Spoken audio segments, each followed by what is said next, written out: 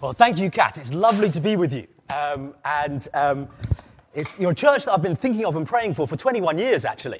Because back in 99, I had a guest called Claire with me in Israel, and who'd grown up at this church, come to know Jesus at this church, and been really blessed by your fellowship. Then 10 years ago, I worked for Oak Hall Expeditions. We organised Bible teaching camps, people in their 20s and 30s. And 10 years ago, I had a chap called Graham with me, cycling around France, who was coming along here and checking out things about Christianity, and great to chat and pray with him. It was lovely to come here 8 years ago for his baptism, and then 7.5 years ago for his and Claire's marriage here. So it's lovely to be with you now this morning, singing about our amazing King who laid down his life out of love for us. It is amazing, isn't it, that the King of all the universe, the creator of the heavens and the earth, became a man. He was born as a baby, and with a real human mind and a real human body, he went to the cross and laid down his life out of love for us. And this morning, we're reading a letter written by a man who followed in the path that he laid out, a man who took up his cross, followed Jesus, and laid down his life for other people. Romans chapter 1 is where we are. It'd be great if you could have it open in front of you. If you haven't got a Bible, I reckon if you put your hand in the air, then someone would very kindly bring you one from the back. But it'd be great to have it open in front of you, because we're going to be drilling down into Romans chapter 1, verses 16 to 32. And as we do, we're going to be seeing what motivated the Apostle Paul, because he lived a radical life, didn't he? Repeatedly, he got on boats, dodgy boats, after he'd been shipwrecked 3 times. I mean, if I'd been shipwrecked twice, I'd probably think that, I'd stop traveling quite so far. But he carried on getting boats, carried on getting shipwrecked, carried on telling people about Jesus, even though when he told people about Jesus, the normal reaction was anger. Frequently, he was beaten. Frequently, he was imprisoned. One time, he was stoned, and they thought they'd killed him. They left him for dead. And yet, even that didn't stop him getting up, going back into the town and carrying on telling people about Jesus. And it wasn't that it was some heavy duty for him. It was a message that bubbled up out of him at every opportunity. One time, he was facing another of these mobs, a mob that had been trying to kill him. Some soldiers had intervened. They were dragging him away from the mob, up some steps, and he was heading off towards almost certainly a beating, quite possibly execution as someone who was causing trouble. And his response was to say, may I just talk to the crowd? Because as far as he was concerned, this was a brilliant opportunity. All these people were paying him attention. They wanted to kill him. And as a result, this was a great opportunity for him to tell them about Jesus. He just could not help talking to people about this message. And that's why he opens this passage by saying, I am not ashamed of the gospel. He's like a grandma with a picture of her new grandson that she's going to show you, her new grandson. She's just so excited about her new grandson. And that was Paul. And that is how I want to be. That's the way I need to be. Because otherwise my life is going to be wasted on trivialities, on light, meaningless things that capture my heart, take over my mind, but actually aren't of profound weightiness. That's the way I must be. Jesus says, whoever is ashamed of me and my words, the Son of Man will be ashamed of them when he comes in his glory and in the glory of the Father and of the holy angels. It is not optional to be unashamed of the gospel. It is an essential part of following Christ. And in this passage, Paul is explaining how we can be unashamed like him. To be completely honest, it's not a passage that I would naturally choose to speak on. I do quite a lot of itinerant speaking, and I've got a kind of set of 4 or 5 talks that I pull out most of the time. But as I've been praying for you guys over the last couple of months, God has repeatedly laid this passage on my heart to share with you guys. It's quite a heavy read, because in it Paul sets out to show us just how sick and lost we are without the gospel. You see, we won't realize how urgent this message is until we understand how sick and how lost we are without it. Just as you won't celebrate that the surgeon is free to perform the surgery unless you realize how ill you are without it. You won't celebrate that the mountain rescue team is arriving until you realize how lost you are. And Paul says to us, without the gospel, you are sick and you are lost. And what's worst is you're lying to yourself about it. You're trying to pretend you aren't. Let me read Romans chapter 1, verse 16. For I am not ashamed of the gospel, because it is the power of God that brings salvation to everyone who believes. First to the Jew, then to the Gentile. For in the gospel, the righteousness of God is revealed, a righteousness that is by faith from first to last. Just as it is written, the righteous will live by faith. The wrath of God is being revealed from heaven against all the godlessness and wickedness of people who suppress the truth by their wickedness. Since what may be known about God is plain to them, because God has made it plain to them. For since the creation of the world, God's invisible qualities, his eternal power and divine nature have been clearly seen, being understood from what has been made, so that people are without excuse. For although they knew God, they neither glorified him as God, nor gave thanks to him, but their thinking became futile, and their foolish hearts were darkened. Although they claimed to be wise, they became fools, and exchanged the glory of the immortal God for images made to look like a mortal human being, and birds and animals and reptiles. Therefore, God gave them over in the sinful desires of their hearts to sexual impurity, for the degrading of their bodies with one another. They exchanged the truth about God for a lie, and worshipped and served created things rather than the Creator, who is forever praised. Amen. I'll just shut this door so it stops banging. Because of this, God gave them over to shameful lusts. Even their women exchanged natural sexual relations for unnatural ones. In the same way, the men also abandoned natural relations with women and were inflamed with lust for one another. Men committed shameful acts with other men and received in themselves the due penalty for their error. Furthermore, just as they did not think it worthwhile to retain the knowledge of God, so God gave them over to a depraved mind, so they do what ought not to be done. They have become filled with every kind of wickedness, evil, greed, and depravity. They are full of envy, murder, strife, deceit, and malice. They are gossips, slanderers, God-haters, insolent, arrogant, and boastful. They invent ways of doing evil. They disobey their parents. They have no understanding, no fidelity, no love, no mercy. Although they know God's righteous decree that those who do such things deserve death, they not only continue to do these very things, but also approve of those who practice them. I'm sure you've sat with friends who clearly have a problem, and it's wrecking their lives. Gossip, alcohol abuse, a toxic relationship, and you've approached it as gently as possible because you're British.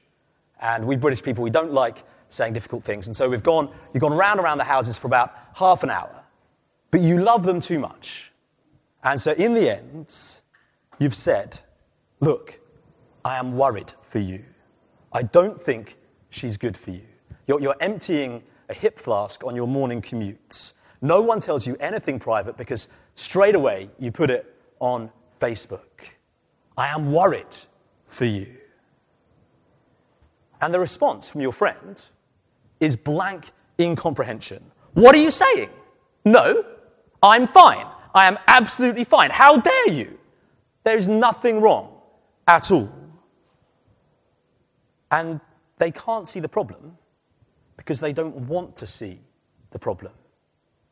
There's none so blind as them that won't see, Jonathan Swift said. And we call it today, don't we? We call it being in denial. Being in denial of a problem. And Paul says that without the gospel, every single human being in the world is in denial. Look at verse 18.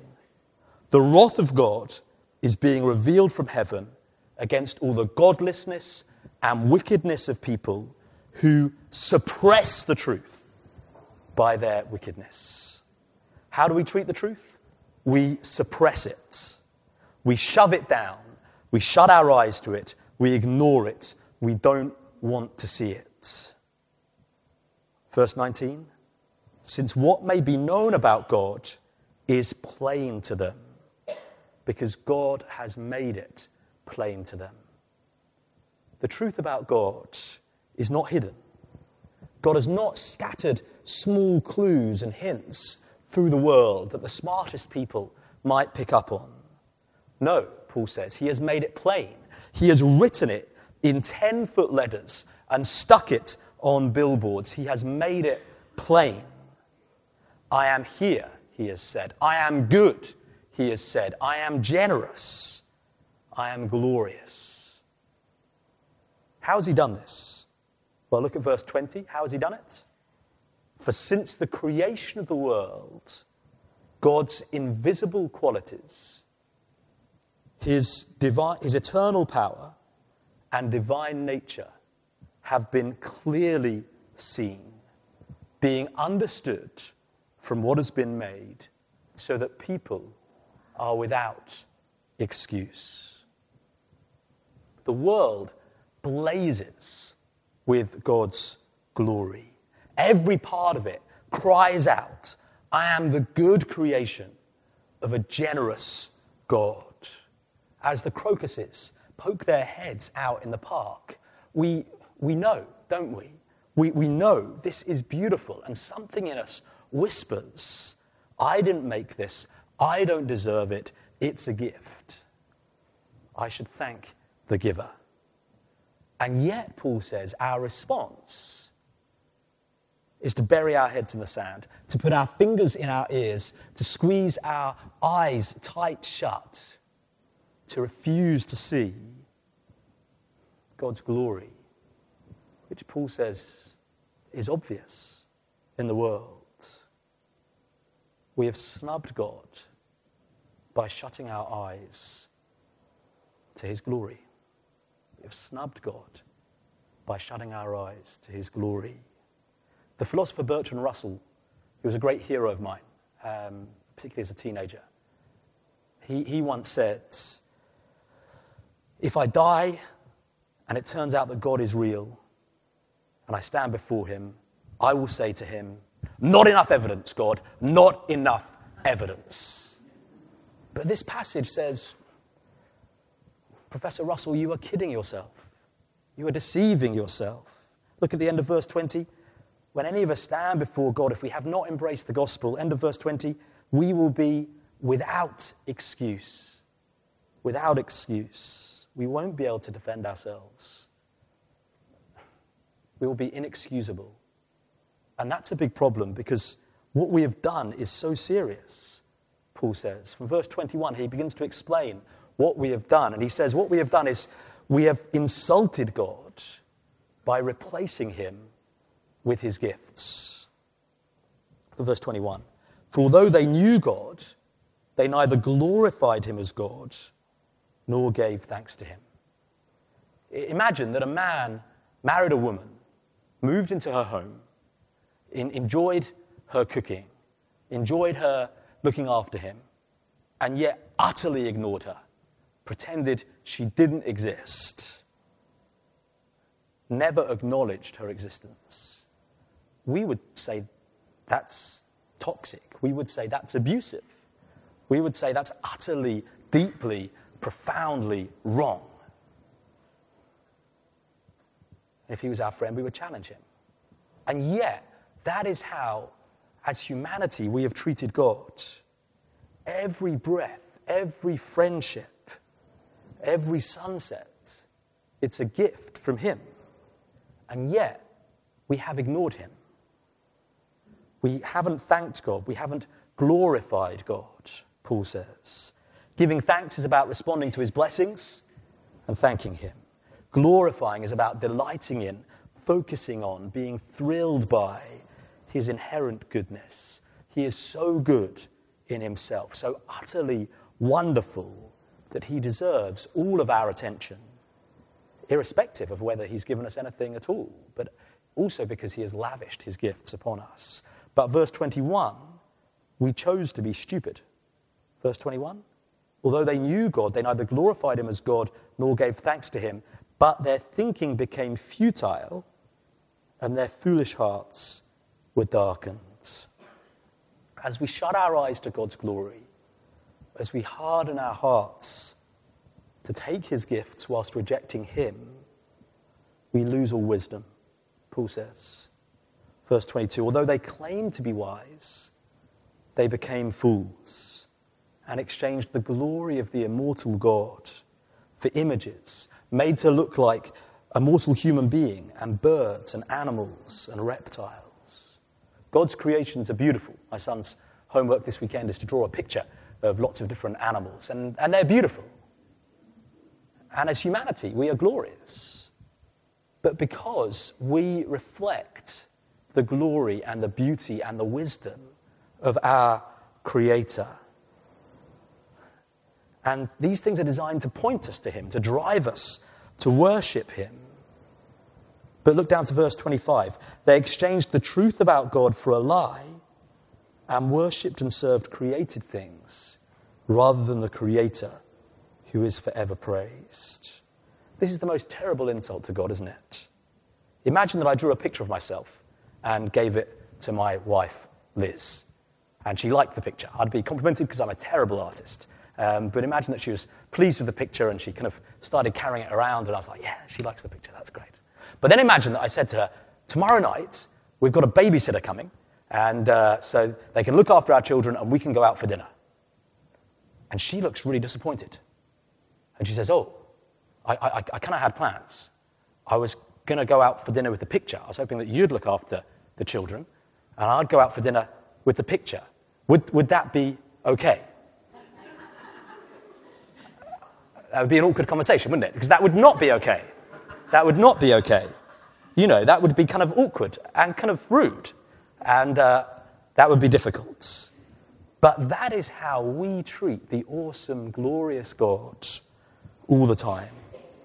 I've got time for the job he gave me. I've got time for the house he's given me.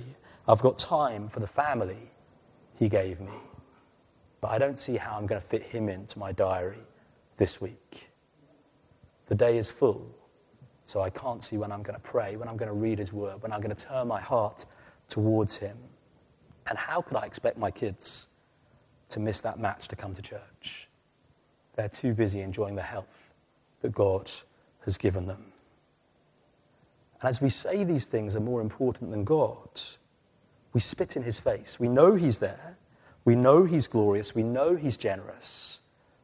But we're saying that his gifts are better than him. We are in denial. And what is God's reaction to this? Look back up at verse 18. The wrath of God is being revealed from heaven against all the godlessness and wickedness of people. The wrath of God. God is angry about our behavior. And doesn't he have the right to be? Some people say, no, God is love. He will not be angry. And they are right, God is love. But love is not indifference. God loves those that we hurt by our wickedness. God loves us, and we cheat on him with the things that he has made. The Son and the Spirit love the Father, and yet we treat him as light and cheap and weightless. The Father loves the Son and the Spirit, and we treat them as less than dirt. God is not angry despite being love.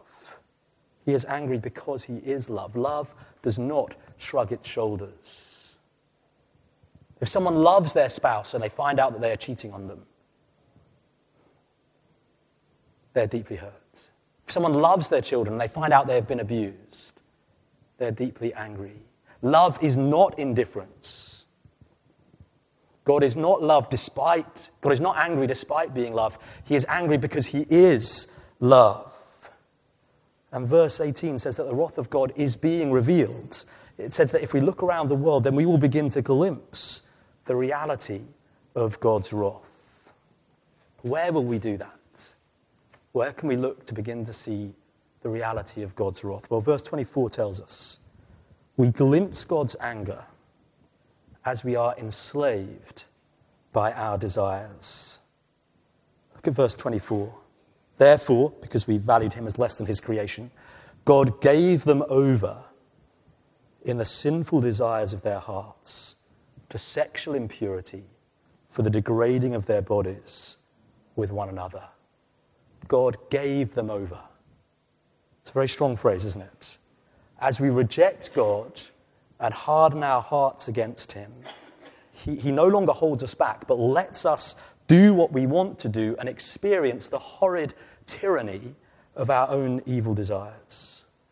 I don't know whether you've experienced this in your own life, but I feel like I have at times. There are times when I've been tempted to sin, but something has held me back. Maybe circumstances or a Bible verse or a comment from a friend, and by the mercy of God, I am restrained. But then sometimes I've strained against that restraint, and it's like leaning on a door that suddenly pops open, and I find myself tumbling into a pattern of sin that causes me pain and people around me pain, and it's like God is saying, well, if you're determined, I'll let you taste what it's like to rebel against me. Imagine a kid at your local primary school who resolutely every morning fights his mum about putting on his school uniform. He wants to stay in his pajamas. And then one day, his mum just drops him at school in his pajamas. And he has sounds like someone might have done this. And he has a not a great day at primary school, but the next day, he gets dressed. And God sometimes lets us as adults experience what it is like to rebel against him. He says the most terrifying words that he can say to us: your will be done. Your will be done. And so the prodigal son goes off to the far country carrying his share of the inheritance and ends up envying pigs, which eventually sobers him up, and he comes back to the Father. He returns in repentance. And Paul says that looking around the world today should sober us up, should make us realize that as humanity, we are that son who has gone off to the far country, doing what we want to do, following our hearts and wrecking our lives. Our media says that we are liberated because we've thrown off God's rules about sex. But Paul says, no, our attitude to sex is actually one of the strongest demonstrations of our slavery. Look at verse 24. Therefore, God gave them over in the sinful desires of their hearts to sexual impurity for the degrading of their bodies with one another.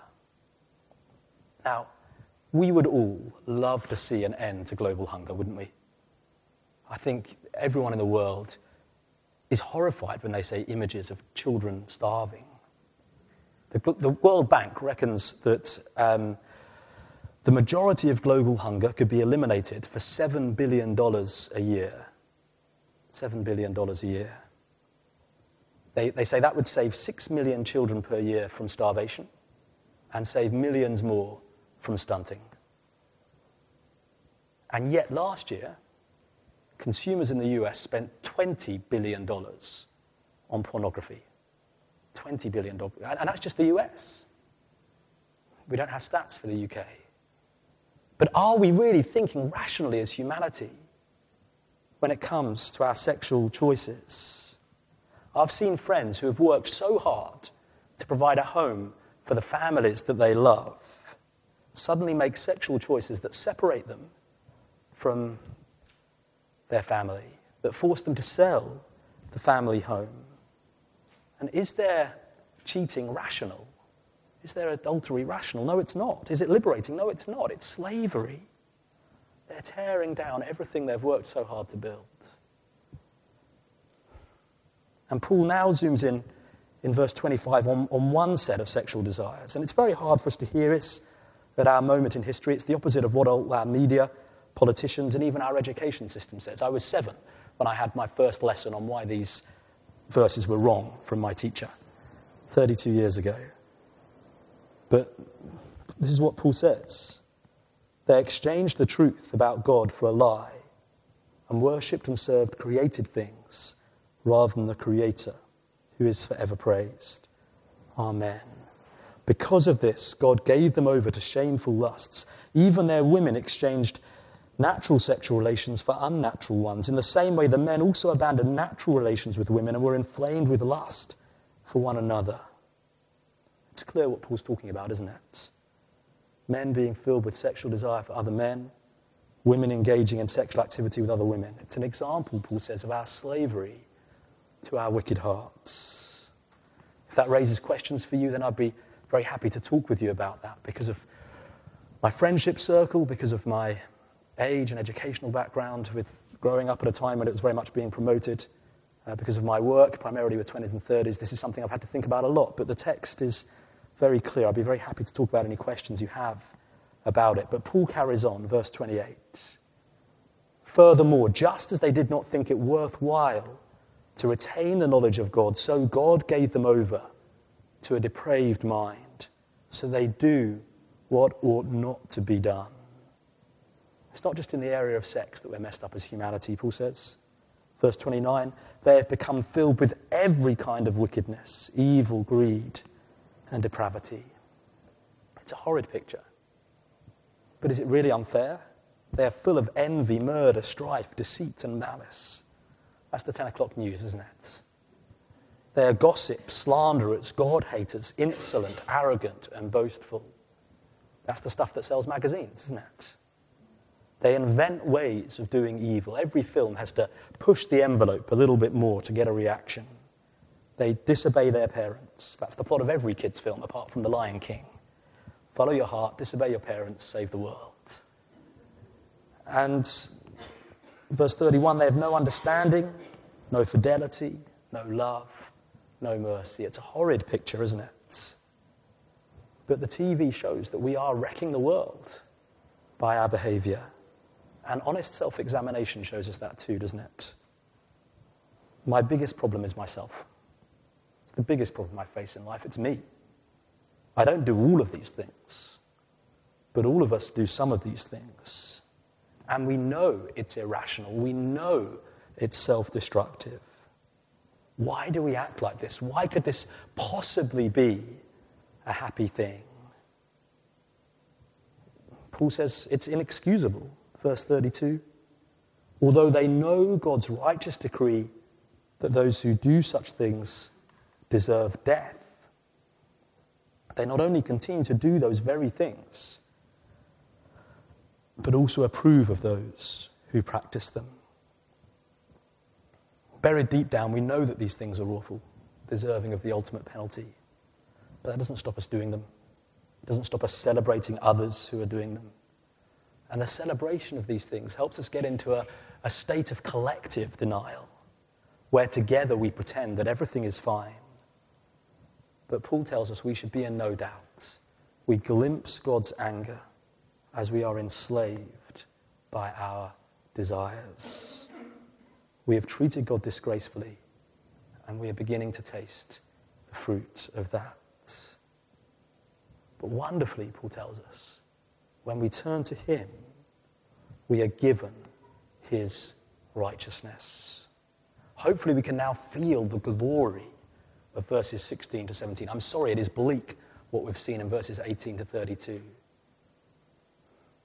But against that backdrop, suddenly verses 16 to 17 shine with the brightness of a lightning flash on a dark night. For I am not ashamed of the gospel, because it is the power of God that brings salvation to everyone who believes, first to the Jew, then to the Gentile. We have snubbed God by shutting our eyes to his light. We have insulted God by replacing him with his gifts. We are glimpsing God's anger as we are enslaved by our desires. But God has something that brings salvation, that brings rescue, that offers us the power of the eternal Creator God to do what we need. Doesn't matter what our background is. Doesn't matter what sins we struggle with. This is the power of God for salvation for everyone. For everyone. How can it be? Well, verse 17, for in the gospel the righteousness of God is revealed. A righteousness that is by faith from first to last. Just as it is written, the righteous will live by faith.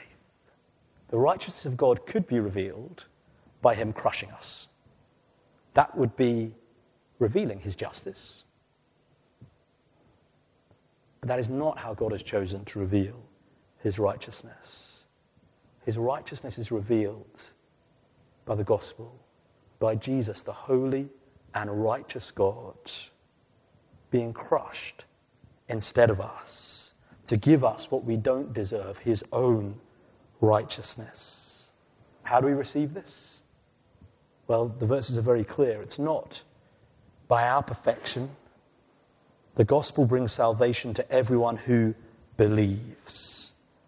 A righteousness that is by faith, from first to last. The righteous will live by faith. We receive this righteousness by faith, by coming to him with empty hands, by saying, Lord, have mercy on me, a sinner.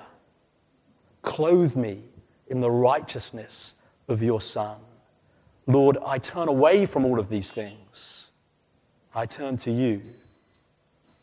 For you are worth it all. Let's do that now. Heavenly Father, we acknowledge our rebellion. We deserve nothing from you. We have been in denial, shutting our eyes to your glory, hiding from the light. We have insulted you, grabbing your gifts but ignoring you. We have become enslaved by our own desires. We have applauded those who do things worthy of death. We have cared deeply about what people think of us and disregarded what you think of us. All we deserve from you is hell. We come before you with empty hands and nothing to say in our defense. But loving Heavenly Father, we praise you that you have promised that you won't drive away anyone who comes to you. And so we come to you. Clothe us in the righteousness of your Son.